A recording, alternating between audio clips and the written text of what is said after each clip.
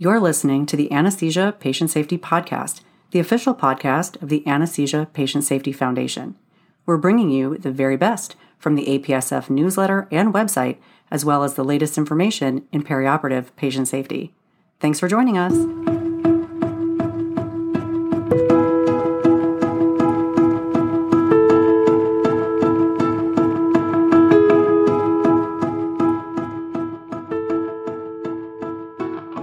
Hello, and welcome back to the Anesthesia Patient Safety Podcast. My name is Allie Bechtel, and I'm your host. Thank you for joining us for another show. We have a very special show for you today. In August 2022, we released a two-part podcast series on the updated 2022 American Society of Anesthesiologists Guidelines for Difficult Airway Management. The episodes are some of our most popular. We are putting the series together into one great show to review the difficult airway guidelines with key considerations for keeping patients safe. Before we dive into the episode today, we'd like to recognize Edwards Life Sciences, a major corporate supporter of APSF. Edwards Life Sciences has generously provided unrestricted support to further our vision that no one shall be harmed by anesthesia care. Thank you, Edwards Life Sciences. We wouldn't be able to do all that we do without you. One of the 10 APSF patient safety priorities is airway management, including airway management difficulties, skills, and equipment. This topic is near and dear to the hearts and clinical practice of all anesthesia professionals and is a critical part of keeping patients safe during anesthesia care. Our featured article is from the June 2022 APSF newsletter article by John Fiaggio and David Mercier. Anesthesia Patient Safety Foundation Update, 2022 American Society of Anesthesiologists Practice Guidelines for Management of the Difficult Airway. To follow along with us, head over to apsf.org and click on the newsletter heading. Fifth one down is Newsletter Archives. Click on June 2022. Then scroll down until you get to our featured article today. I will include a link to this article in the show notes as well. Today, we are returning to episodes number 113 and 114. Here we go.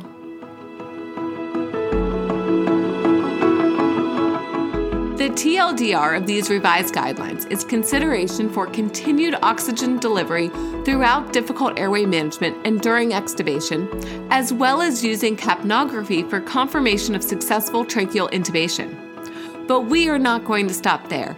We are getting into all of the details of the airway management algorithm, so don't touch that dial. Another important consideration for these new guidelines is the focus on paying attention to the passage of time while performing airway management. This is important because during critical situations, there may be a tendency towards task fixation with multiple failed attempts at the same approach without considering alternative techniques. This puts the patient at increased risk of airway trauma and persistent failure to secure the airway. This is a call for increased situational awareness while working through the airway algorithm, which may even mean that you end up at the surgical airway pathway earlier. One option is to assign the role of arbiter of task fixation to a member of the healthcare team who is not involved in hands-on airway management to help guide the healthcare team through the difficult airway algorithm. A threat to patient safety that was identified since the previous guidelines were published is judgment error in not performing an awake intubation when it is indicated, which has led to complications and failure to secure the airway. As a result, the updated guidelines include a pre-induction decision chart for awake compared to asleep airway management. Check out Figure 1 in the article, and we are going through it as well. It is important to consider an awake intubation for adult patients in the following situations: difficult ventilation, either face mask or supraglottic airway, increased risk of aspiration, intolerance of brief apnea, and expected difficulty with emergency invasive airway access. Let's go through part 1 now. This is the pre-airway management decision-making tool, which can be used when deciding between securing the airway awake or post-induction. First, do you suspect difficult laryngoscopy or intubation with direct or a video laryngoscope? If the answer is no, then you may proceed to part 3 and airway management with induction. But the chart reminds us that any single factor may be enough of an indication for securing the airway awake. And don't forget about additional considerations, including the patient's ability to cooperate and hemodynamic stability. Now, if the answer to that first question was yes, there is a series of 3 additional questions. Number 1, do you suspect difficult ventilation with face mask or supraglottic device? Number 2, is there a significantly increased risk for aspiration? And number 3, is there an increased risk for rapid desaturation? If the answer is yes to any of these questions, then proceed to part 2, awake airway management. If the answer is no, then continue to the next question in the series. If you made it through all 3 additional questions with no answers, then you can proceed to part 3 and airway management with induction. But don't forget to evaluate for emergency invasive airway as well. Next up, let's review part 2 of the chart and awake airway management. The first step here is to review the airway strategy for awake airway management. It is up to the airway manager to complete an assessment and decide on equipment and technique for awake airway management based on previous experience, available resources, including equipment, and the availability and competency of help, and the clinical context. Awake airway management may include flexible fiber optic intubation scope, video laryngoscopy, direct laryngoscopy, supraglottic airway, combined devices, and retrograde wire aided. Here are some important considerations for keeping patients safe during an awake intubation. Anatomical and physiologic airway difficulty risk, aspiration risk, infection risk, other exposure risk, equipment and monitoring check, role assignment, and backup and rescue plans. Now, we are proceeding with awake airway management. It is important to deliver oxygen and optimize oxygenation throughout the procedure. This may include low or high flow nasal oxygen, head elevated positioning, and non-invasive ventilation during pre-oxygenation. The first branch point is an awake technique or an elective invasive airway. An invasive airway may include surgical cricothyroidotomy, needle cricothyroidotomy with a pressure-regulated device, large bore cannula cricothyroidotomy, or surgical tracheostomy, as well as retrograde wire-guided intubation and percutaneous tracheostomy. There are rare situations where rigid bronchoscopy or ECMO may be options as well. Keeping patients safe during elective invasive airways also means that this procedure is performed by someone trained in the invasive airway technique whenever possible. At this point, either awake intubation or elective invasive airway, if the procedure is successful, then it is critical to confirm placement and ensure adequate ventilation with capnography. What do you do if the awake intubation is unsuccessful? This is the time to consider calling for help, and you can proceed to the awake non-emergency pathway. This pathway includes either postponing the procedure or consider the risks and benefits of the following: an alternative awake technique, an awake elective invasive airway, alternative anesthetic techniques, and finally, if the patient is unstable or if airway management is absolutely necessary after a failed awake intubation, then this is the time to proceed with induction of anesthesia with preparations for possible emergency invasive airway. We are moving on to part 3 of the chart. This is airway management with induction of anesthesia. Remember, throughout these steps, it is important to deliver oxygen and optimize oxygenation to help keep patients safe. The first step here is to review the airway management strategy. This is such an important step during awake or asleep airway management and includes deciding on the technique for securing the airway based on the airway manager's choice of technique and experiences, the patient, the procedure, and the available equipment. The next step is pre-oxygenation and induction of anesthesia. Now, was your airway plan successful? If it was, then confirm adequate ventilation with capnography and proceed as planned. If the airway plan was unsuccessful, are you able to provide adequate ventilation? Let's go through the yes, adequate ventilation by face mask or supraglottic airway pathway first. You will want to consider calling for help at this point. You are now on the non-emergency pathway with a goal to establish a secure airway.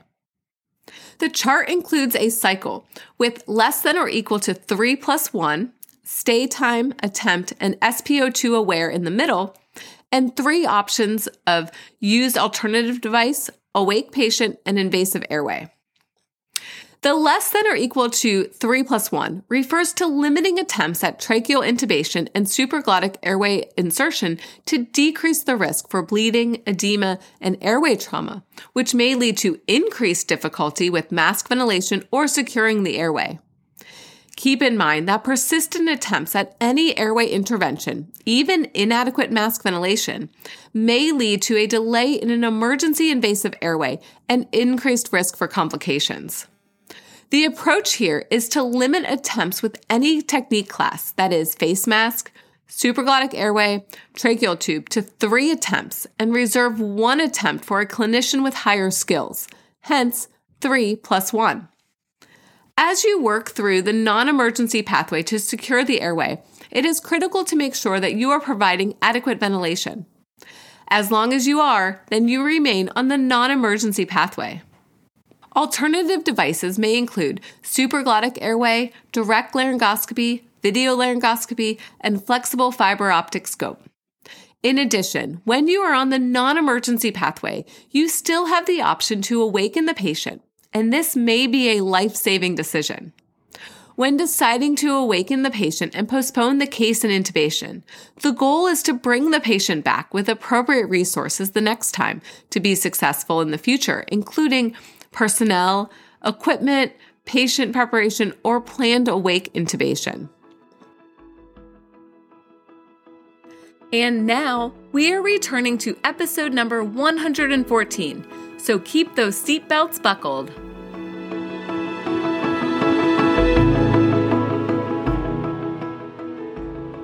We are going to pick back up where we left off in part 3.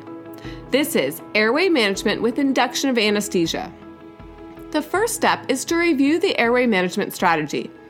This is such an important step during awake or asleep airway management and includes deciding on the technique for securing the airway based on the airway manager's choice of techniques and experiences, the patient, the procedure, and the available equipment.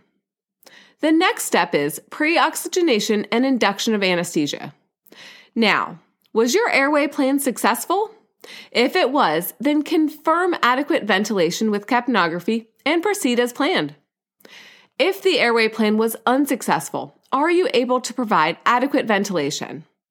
Last week, we went through the yes, adequate ventilation by face mask or supraglottic airway pathway. This week, we are headed over to the emergency pathway. Your heart rate may be increasing right now, and you will notice that on the chart, this pathway is highlighted in red, which means that at this time, adequate ventilation is not possible. This is the time to call for help. The priority is to establish the ability to ventilate. Once again, on the chart, there is the less than or equal to 3+1 in the middle of a cycle with 3 options, including face mask, supraglottic airway, and tracheal tube. For the less than or equal to 3+1, this represents limiting the total number of attempts or alternative techniques and optimizing the patient in between attempts and avoiding task fixation. It is critical not to continue with the same technique that did not work on earlier attempts, because this may lead to increased risk for bleeding, edema, and airway trauma, which may further increase the difficulty of mask ventilation and securing the airway. The approach suggested here is to limit attempts with any technique class, including face mask, supraglottic airway, and tracheal tube, to 3, and then reserving 1 additional attempt by a clinician with higher skills. In between each attempt, it is so important to optimize the patient, which may include suction, muscle relaxants, and repositioning. During face mask ventilation, you may need an oral or nasal airway or two-handed mask grip to establish ventilation. When placing a supraglottic airway, optimization may include evaluating the device size, design, and even first generation compared to second generation devices. In addition, you will want to consider a supraglottic airway with intubating capability for either the initial or rescue supraglottic device. If ventilation with this supraglottic device is then successful, then you will move back over to the non-emergency pathway and have the option for securing the airway with an endotracheal tube through the supraglottic device. Other considerations for the option of placing an endotracheal tube is to use video laryngoscopy for the initial or rescue tracheal intubation. Between each attempts, it is important to assess ventilation with capnography, and if you establish adequate ventilation, then you can move over to the non-emergency pathway and work through the algorithm to establish the secure airway or awaken the patient. If you progress through the emergency pathway and ventilation remains inadequate, this is the time for an emergency invasive airway. Options may include surgical cricothyrotomy, needle cricothyrotomy with a pressure-regulated device, large bore cannula cricothyrotomy, or surgical tracheostomy. In rare clinical cases, rigid bronchoscopy and ECMO may be required. Keep in mind that the emergency invasive airway should be obtained by an individual with appropriate training in the invasive airway techniques whenever possible. After establishing an emergency invasive airway, it is important to ensure adequate ventilation and confirm with capnography. Additional considerations for postoperative care depend on the patient and procedure as well as the airway access, and may include steroids, racemic epinephrine, counseling for the patient, documentation in the medical record, team debriefing, and encouraging patient difficulty airway registry. Phew! We made it through the adult difficult airway management algorithms. Do you do timeout procedures prior to an anticipated difficult airway? This is an important step while working to keep patients safe during this critical time. The airway management timeout should be completed prior to proceeding with securing the airway or induction of anesthesia. The timeout should include role identification, including the primary airway manager, the backup airway manager, the required equipment and any backup equipment, and the person available for help. Now we are moving on to one of the brand new sections for the guidelines, and this is the pediatric algorithm. Here we go. You can find the pediatric algorithm in the article, and I will include it in the show notes as well. There are three main tools to help with the difficult airway management in a child. Number 1, the supraglottic airway. Number 2, flexible intubation scope. And number 3, the video laryngoscope. Keep in mind that these devices may be combined during airway management if you are unsuccessful with the individual devices. In addition, it is important to ensure adequate ventilation in between attempts to secure the airway. And when ventilation is easy, you can utilize these devices or a combination of devices to secure the airway. If you are unable to establish adequate ventilation, then this becomes the priority, and options include face mask, supraglottic airway device, adjuncts, and the best attempt to perform tracheal intubation with the technique that is most likely to be successful. Once again, it is vital to limit the number of attempts. A difference in the pediatric algorithm is the importance of determining if an obstruction is functional or anatomical, because the treatments are different. For functional obstructions, medication administration is necessary to break a laryngospasm or bronchospasm. For an anatomical obstruction, airway devices including oropharyngeal, nasopharyngeal, and supraglottic airway devices may be required for treatment. Following securing the airway or emergence, a team debrief is an important part of the difficult airway management algorithm to discuss lessons learned, express difficult emotions, and identify areas for improvement in the future. We are going to go through the difficult airway infographic for pediatric patients. Here are some of the highlights to be on the lookout for. early considerations for ECMO in pediatric airway management. Airway management after inhaled induction of anesthesia is common for pediatric patients, while awake intubation is much less common. Importance of maintaining adequate depth of anesthesia with ventilation assessment after every intubation attempt. Goal to minimize total number of attempts. Rigid bronchoscopy may be considered by a clinician trained with this device for rescue. And be careful with airway exchange catheters because there is an increased risk for pneumothorax and pneumomediastinum if the catheter perforates the airway, and a smaller margin for error in pediatric patients. Let's work our way through the infographic now. The first step is the timeout to identify the plan for airway management with a team-based approach. It is important to assign the following: the primary airway manager, the backup manager, the primary equipment and backup equipment, and the person or people to call for help. In certain situations, when non-invasive airway management is likely to fail, it is necessary to contact an ECMO team or ENT surgeon to assist. This may be for patients with congenital high airway obstruction or an airway tumor. After the timeout and proceeding with your airway management plan, if you were successful, then you may continue as planned. If your initial airway management plan was unsuccessful, are you able to provide adequate oxygenation and ventilation? If the answer is yes, then you stay on the green non-emergency pathway. Make sure that you continue to deliver oxygen throughout the airway management procedure and consider calling for help.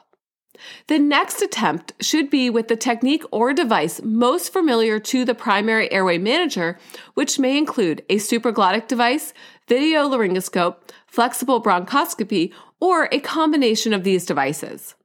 Other techniques may include lighted stylet or rigid stylet, depending on the clinician preference. Make sure that you optimize patients in between attempts with alternative devices as needed and assess ventilation after each attempt. Once again, it is critical to limit the number of attempts with the following strategy. 1 attempt at direct laryngoscopy with consideration for video laryngoscopy instead of a direct laryngoscopy attempt, making sure that the total attempts by the primary airway manager is only 3, with 1 additional attempt by a secondary airway manager. Then, after 4 attempts, consideration for emerging the patient and reversing anesthetic drugs if possible. Further attempts to secure the airway may be considered only if the risks and benefits to the patient favor continued attempts at airway management. What if you are unable to provide adequate oxygenation or ventilation? Now you are on the marginal or emergency pathway. This is the time to call for help. The first step is to treat any functional or anatomical obstruction. Next, attempt to improve ventilation with face mask, tracheal intubation, and supraglottic device. If these devices and attempts fail, then you need to consider emerging the patient, as long as you are able to provide some oxygenation and ventilation, or proceeding with advanced invasive airway techniques, which may include rigid bronchoscopy, emergency invasive airway, or ECMO. After all cases of difficult airway management, it is important to conduct a team debrief. This will help to highlight what went well during the procedure, what areas need improvement, and to provide emotional support to team members, especially if there's a patient morbidity or mortality. As we begin to wrap up for today, we are returning to the article to discuss updates to the guidelines related to devices and technology. The use of a video laryngoscope for patients with an anticipated difficult airway has been shown to provide a better laryngeal view and improved first attempt success compared to direct laryngoscopy in several meta-analyses, with equivocal results comparing video-assisted laryngoscopy to flexible intubation scopes. In addition, studies have revealed equivocal results for hyperangulated video laryngoscopes compared to non-angulated video laryngoscopes in patients with anticipated difficult airways. The combination of techniques may be helpful as well, such as using a flexible intubation scope through a supraglottic airway, which had a higher first attempt success rate than using the flexible intubation scope alone. After securing the airway for a patient with a difficult airway, extubation is another critical time because you do not want to have to re-intubate the patient if at all possible. Make sure you have a clear extubation plan in place with a strategy for re-intubation if necessary. Your plan will depend on the healthcare team members, the extubation location, and available equipment. You may want to leave an airway exchange catheter in place or consider placing a laryngeal mask for possible rapid re-intubation. Keeping patients safe following difficult airway management depends on clear documentation of how the airway was secured in the medical record, which may then be used for future airway management procedures. Patients will need this information as well in the form of a letter for their records, and they should be encouraged to register with an emergency notification service. If you have any questions or comments from today's show, please email us at podcast@apsf.org. Please keep in mind that the information in this show is provided for informational purposes only and does not constitute medical or legal advice. We hope that you will visit apsf.org for detailed information and check out the show notes for links to all the topics we discussed today. Have you joined the conversation on Twitter? If so, we would love for you to tag us in a tweet at apsf.org using the hashtag #APSFpodcast and tell us your favorite show or what you want to hear about on a future show. Thanks for listening, and we can't wait to hear from you. Until next time, stay vigilant so that no one shall be harmed by anesthesia care.